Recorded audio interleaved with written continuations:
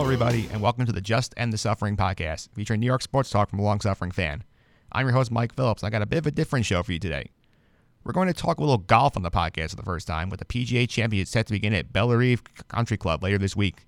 I'm going to be joined by Dan DiMartini, a longtime friend of mine who's a golf industry professional, to break down the big storylines to look for over the weekend. Be sure to stay tuned until the end of the show for this week's 2-minute drill, where I take a look at the ridiculous reason Terrell Owens decided not to attend the Pro Football Hall of Fame induction ceremony in Canton. We get it all rolling with our opening tip. We'll take a look at the Yankees' bad weekend in Boston right after this. Y'all ready for this?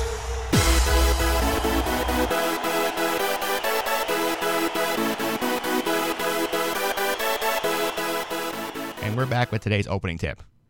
Now, everyone who listens to this podcast knows I'm a big Met fan. As a Met fan, I'm used to having disastrous weekends. What the Yankees went through this weekend in Boston, right up there with any bad weekend the Mets have ever had. This was a huge series for the Yankees. Go into Boston, trailing by 5.5 games.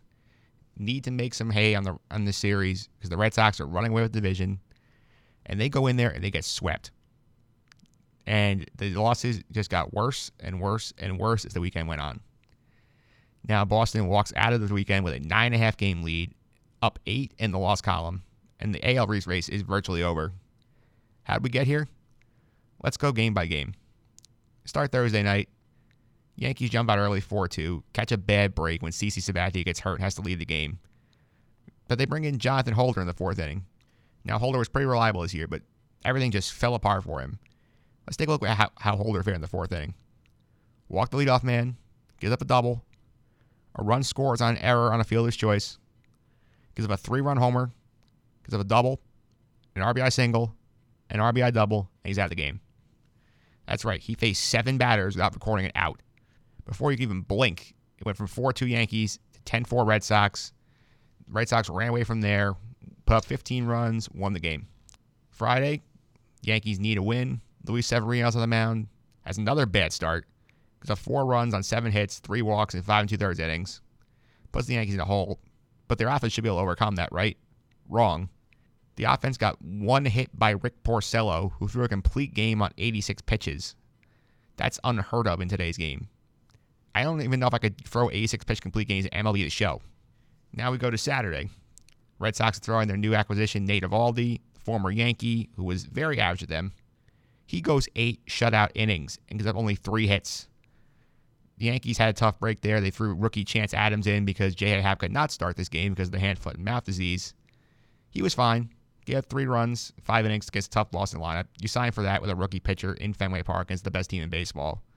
But the offense did nothing to support him. And then we get to last night. Last night figured to be a good chance for the Yankees to get out of there with a win. Masahiro Tanaka is pitching. He's done very well this year. He pitched very well of late. And the Red Sox are throwing David Price. David Price has been a good pitcher for the Red Sox, but since he's come to Boston, he has been horrendous against the Yankees. Going back to the start of 2016, when he was a member of the Red Sox the first time, Price started against the Yankees 9 times entering last night. In those starts, he went 2-6 with an 8.43 ERA, giving up 44 earned runs in 47 innings pitched, including 19 homers. Price got through 6 shutout innings to start the game. Finally got into trouble in the 7th. An error by Xander Bogaerts opened the floodgates. The Yankees score 4 runs, figure they're on their way, going to win this game, at least salvage something. But then Aroldis Chapman comes in and says, "All right, offense, hold my beer. I'm going to find a way to make this even worse." He comes in, walks 3 guys, gives up a 2-run single to J.D. Martinez. Red Sox tie the game on Miguel Andujar's 2nd error of the game. We go to extras. Our good friend Jonathan Holder comes back in, gives up a 2-out hit to light-hitting Sandy Leon, throws a wild pitch to Brennan the 2nd, and gets walked off by Andrew Benintendi. Not pretty. The Mets have had bad weekends, but it's rare you see a weekend that bad out of the Yankees. Now they got pressure shifts to holding on to the first wildcard spot. Everyone assumed the Yankees were fine. The 30 games over 500 entering last week. Now they're closer to the pack. The team to watch here is the Oakland A's. The A's have won 33 of 43 entering play today, August 6th. They could easily steal home field from the Yankees if they're not careful. The Yankees are up 2.5 games on them. They're up 5 on Seattle, who is currently the odd team out. The schedule's still in the Yankees' favor. They still have a lot of games against bad teams. They can easily get back on track and get into the playoffs. But right now, they need to start warning again to avoid making things dicey September. The Yankees have a big trip out west in September. They play Oakland and Seattle. They still have 7 more games, I believe 6 or 7 more games with the Red Sox. They should have enough winnable games left in their schedule to easily get over 100 and get the home field in the wild card, but it's not as big of a lock as it was a couple days ago. Coming up next, a preview of the PGA Championship with golf industry professional Dan DiMartini.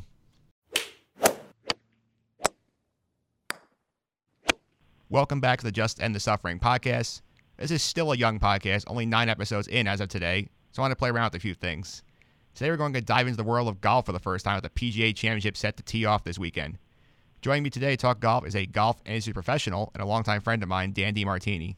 Dan, welcome, and how are you? Thanks, Mike. Yeah, I'm doing great. How are you? I'm doing good. We go back a long time. You know I'm not a huge golf guy. Can you sell me on what I'm missing by not following the PGA Tour? You're missing some of the best athletes in the world. Compete at one of the hardest games to play. I think the PGA Tour has been an icon in the sporting world for a long time, and I think today's competition is better than ever. So you should start watching. Yeah, I know. This would be a good week to start watching because we have the PGA Championship this week. This is the last year it's going to be held in August. The calendar is changing. It's going to be bumped up to May, sliding between the Masters and the U.S. Open. Can you tell me a little about why they're doing that? Sure. So when you look at the golf calendar, historically, each season in recent memory has ended now in September with the FedEx Cup. The playoffs are 4 events, and it always ends at the Tour Championship in Atlanta at East Lake. What we're doing now is trying to set up golf so that it's most enjoyable for the fans. So by compressing the calendar and making it so that each month from March all the way till August is a marquee event, starting in March with the Players, the Masters in April, the PGA Championship in May, the U.S. Open in June, and the British Open in July, culminating in a final playoff for the FedEx Cup and the Tour Championship in August, sets it up so that fans really have something exciting every couple weeks on tour.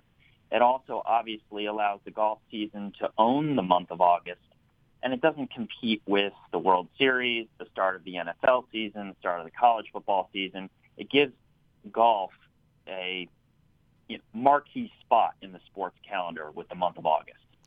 Yeah, that makes a lot of sense. This year's championship is being held at Bellerive, which is located near St. Louis. It's the 3rd time major's been held there. For those who are curious, Gary Player won the 1965 U.S. Open there, and the 1992 PGA Championship was held there, which won by Nick Price. Why don't you tell me about how the course will play, what types of golfers it favors? Sure. So that's what's interesting about Bellerive is that in recent memory, there was the 2013 Senior PGA Championship was there. But going back, there hasn't been a tour event there since the 2008 BMW Championship. So if you look at how the player field has changed just over the past few years with a bunch of young stars coming on tour between Spieth and Thomas, a lot of these guys haven't necessarily played at Bellerive. So when you look at the tour calendar each year, there's a bunch of courses that get played in a every year or every other year rotation. This is one that should be interesting because we don't know a lot about how it will play from a competitive standpoint. The course was renovated in 2006.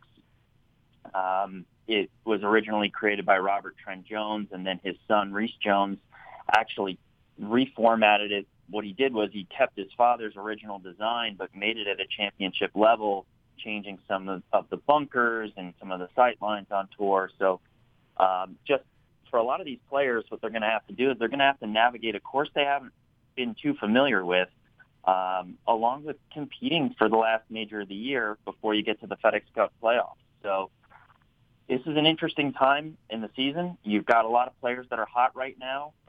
Justin Thomas, Dustin Johnson, Tiger had a great month in July. And I think we're going to get a really exciting last major of the year.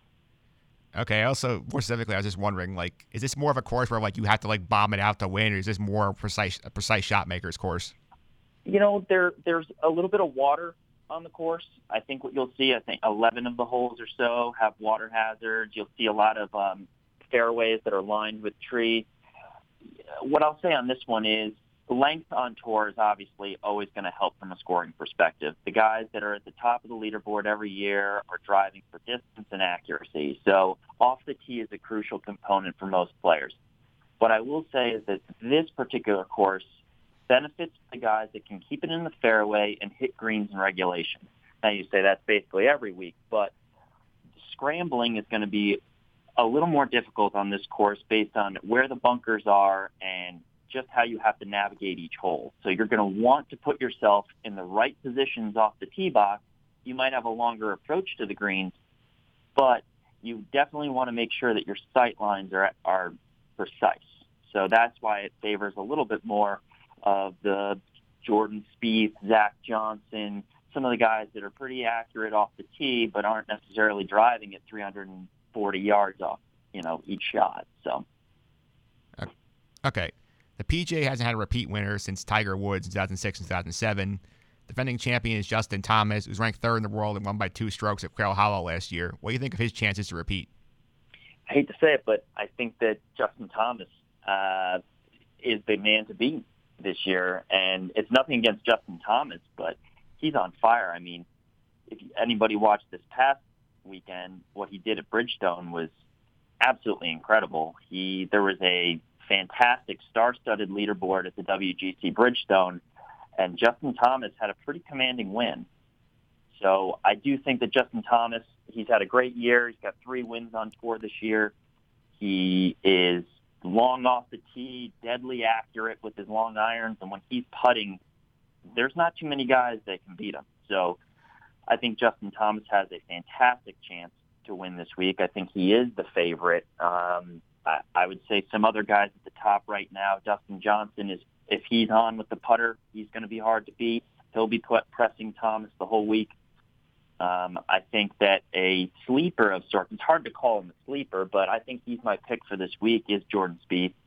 I think Jordan's game, he's peaking at the right time right now, and I think if he finds the putter early on Thursday and Friday, that he'll be pushing his best buddy Justin Thomas pretty hard all weekend. One guy you didn't mention there was Tiger Woods, who drew a lot of headlines coming out of the British for his performance. He was right there at the end, collapsed in the final round. Do you think you can take that momentum forward with him and actually win here? Tiger is an interesting case right now. For those golf fans out there that have been following him closely, they know that he's actually a lot closer to winning than his eventual, week-by-week finish on the leaderboard. Tiger had a great month of July. You can call it a collapse or whatever it is at the Open, but he tied for 4th at Quicken Loans, tied for 6th at the Open. This past week, he was great on Thursday, Friday, didn't have a great weekend. Tiger, going into this past week, was actually leading the tour in third-round scoring. So that goes to show you that, he's got the ability to go out on any given day and still be the old Tiger. I'm having a hard time with how strong some of the other players are playing right now to have Tiger as my particular pick this week. But his season kind of has a great narrative to it. He came out hot. He's shown that he can make it through quite a few events. He's shown that he can lead a major event. And Tiger is a guy who's always going to be confident in his game. He's going to come out every single time and expect to win. And when you look at what Tiger has done so far, his experience just with what happened at the Open this year, it's hard to say that, Tiger's not the favorite, but, he's still looking for major 15. He's only a few away from Jack's record. Could he come out this week and win? Absolutely. It's just going to be, he's going to have to beat a guy like Thomas. He's going to have to beat a guy like Dustin Johnson. And some of the other top players out there, Rory McIlroy's been hot lately. Rory is desperate to win. Tiger's going to have to bring his absolute best to beat some of these younger players who have shown that lately they're the ones that are dominant when it comes to the majors. Okay. We're now in a world of legalized sports betting, and most people don't know that golf is actually a decent sport to bet because the odds of the favorites are usually like 10 to 1 or higher. Dustin Johnson is entering as the favorite here. So with some of your knowledge and luck, you can make some shekels off of golf bets. Who are some deep sleepers you have your eye on for the championship? Sure. I like three guys as deep sleepers this week. Xander Schauffele, who had a fantastic year last year, won the Tour Championship, didn't win the FedEx Cup Championship, but a top flight rookie last season, came back in this year, has competed, has pushed the top of leaderboards. He's a guy that doesn't necessarily drive it a long way, but he makes those birdies. He makes the putts that other guys leave short or push it too long. Xander is a guy I'm keeping my eye on. This might surprise some people, but I'm on the Jason Dufner bandwagon. He can come out any given week and be at the very top of the leaderboard. I think that with his past experience with the PGA Championship and getting a win and just being the guy that no one really expects to win, I think that he's in a really good spot with his game. He seems to be in a good spot mentally and in his personal life, and I think that he is definitely a guy to keep an eye on. I wouldn't be shocked to see Dufner, second, third, or third place going into Sunday. So keep an eye on Dufner. And then there's another young guy named Joaquin Niemann, who has basically just been an anomaly since he came on tour this year. Super young guy, super talented, great amateur player, and I think he could push the same way that Xander Schauffele did last year. So keep an eye on those three names. My pick is Spieth this week. I think what happens is you've got Dustin Johnson and Justin Thomas and Tiger Woods and Rory McIlroy and Ricky Fowler and all these great players who any given week can come out and win. I think that Jordan expects the most out of himself and at any given moment is right there ready to capture a major. And we all know that he can do it. He's proven it time and time again now. This would be, winning the PGA Championship would complete the career Grand Slam for him. And I think that he's primed to do it. This is going to be a great event. I think there's a lot of X factors going on here. It's a not very well-known course. It's going to be St. Louis, Missouri in the middle of the summer. It's going to be hot. And you've got a lot of young talent all trying. Actually, the most interesting thing about this week also is that there's several Ryder Cup positions on the line. So you can get an automatic bid depending on your performance this week. So you're going to get a lot of guys that I've already named here that are also pushing for their positions to get locked in. The coach for the American team is going to be Jim Furyk, and Furyk is going to be watching very closely this week to pick his eventual captain's picks. So not only the automatic big guys, but you want to show that you're playing your best golf at the end of the year leading into the FedEx Cup playoffs, which are obviously the ultimate prize in golf.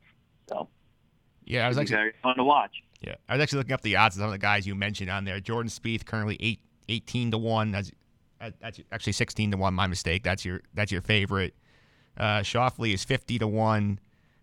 Niemann is 80-1, and Jason Dufner 125-1. So those are good odds. You can get them.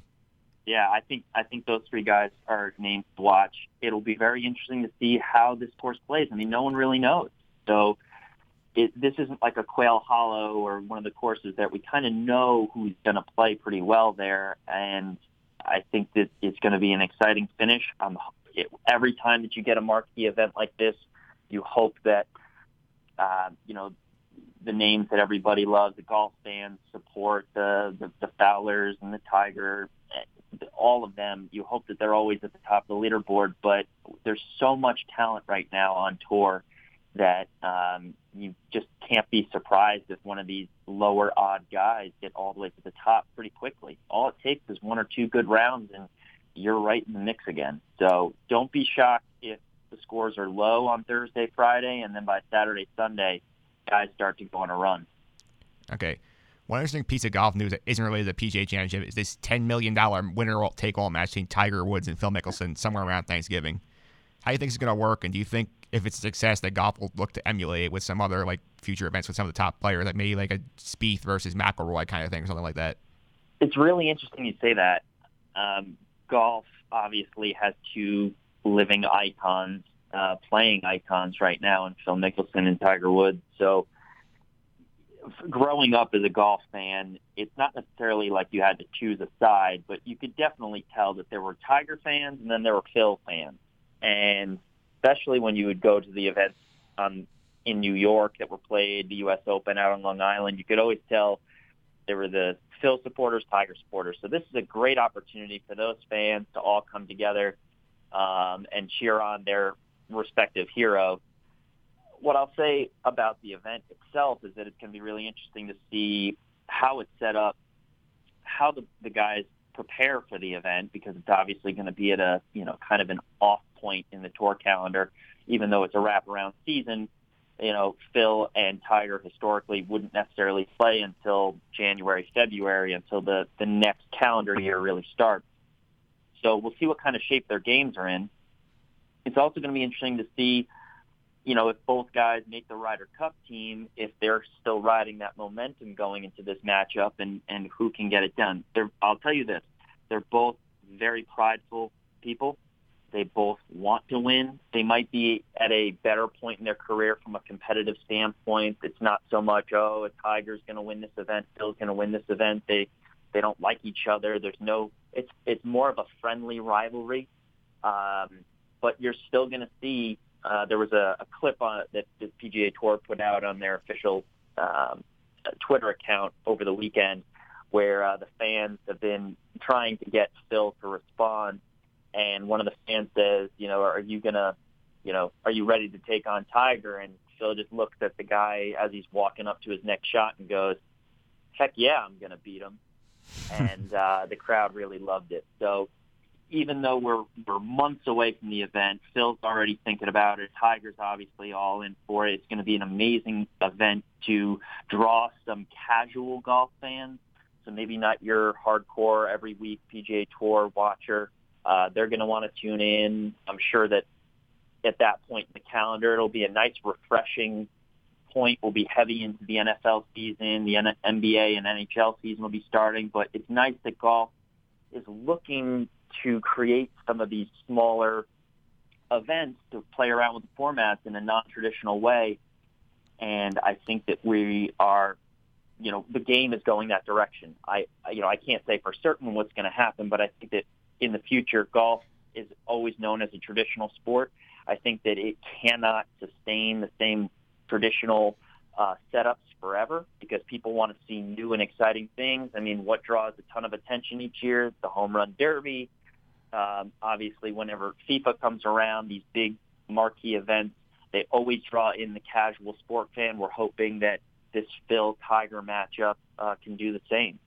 And so bring golf to the forefront of the sport's eye at the moment. So. I know you got to run, so before you go, do you want to let everybody know how to follow you on social media? Absolutely. You can follow me at DMAH, that's DMAHH207 on Twitter. And hopefully you enjoy some of my posts. I'll be posting quite a bit as we get closer to the FedEx Cup playoffs. And thanks for having me today, Mike. I hope a few casual golf fans will tune in, and I guess I'll say go Xander, go Jason Dufner, and go Jordan. Well, thanks for the time, Dan. Thanks for being a friend of the podcast. All right. We'll talk to you soon. All right. That was Dan DiMartini, a golf industry professional, with his thoughts on the PGA Championship. Coming up next, this week's 2-minute drill, where I'll take a look at Terrell Owens' rationale for skipping the Hall of Fame induction ceremony in Canton right after this.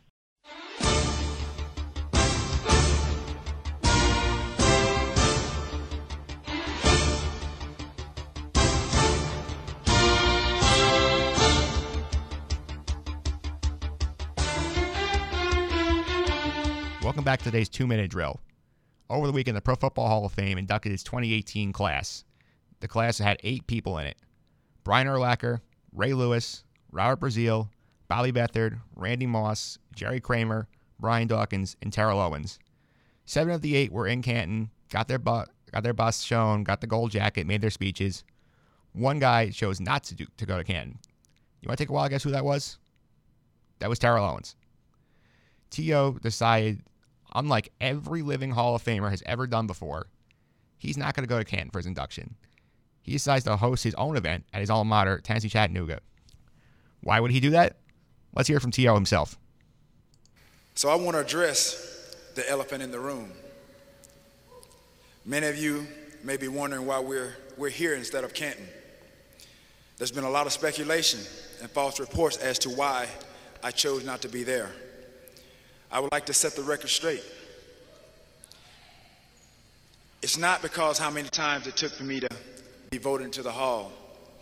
It's about the mere fact that the sports writers are not in alignment with the mission and core values of the Hall of Fame. These writers disregarded the system, the criteria, and bylaws in which guys are inducted, and ultimately the true meaning of the Hall of Fame and what it represents. I wanted to take a stand so the next guy coming after me will not have to go through what I and others have gone through.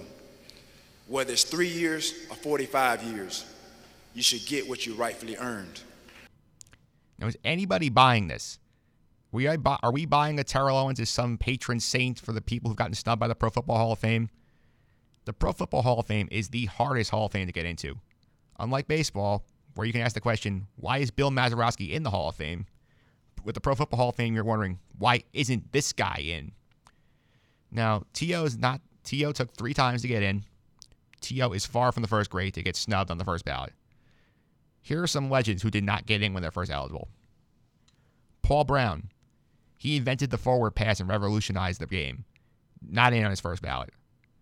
Harry Carson, one of the greatest linebackers of all time, waited forever to get inducted. Bill Parcells took multiple teams to the playoffs, rebuilt several franchises, won 2 Super Bowls, not in on his first ballot. Dick Night Train Lane, second in the NFL in career picks when he retired in 1965.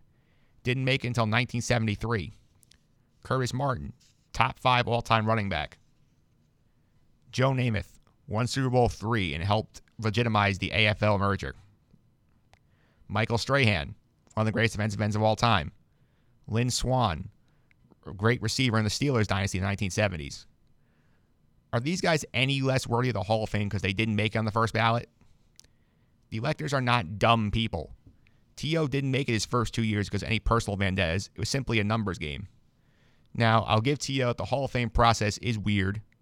The Hall of Fame only allows 5 players from the modern era to be elected any year, with 2 senior candidates and a contributor. This is called a business model. If football ran its Hall of Fame like baseball, where you just get 75% in, there would be a year you'd have 20 people elected, and there could be years where you have nobody. The Hall of Fame is a business. They want to get people coming to Canton every year. The best way to do that is to space out your inductees. Yes, it will leave guys like T.O. waiting a little longer than they should have. Yes, there'll be guys like Harry Carson who wait way too long. But the players get in eventually. And we also know T.O. is not a crusader for others who have been slighted for the Hall of Fame. He's not Lynn Swann, who used his induction speech to ask the voters to look at John Stallworth again. John Stallworth got elected the very next year.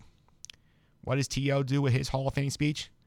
Makes it all about himself, has his own private event where he'd be the center of attention, and he made a bold and blatant attempt just to grab attention away from the Hall of Fame. Shame on you, T.O.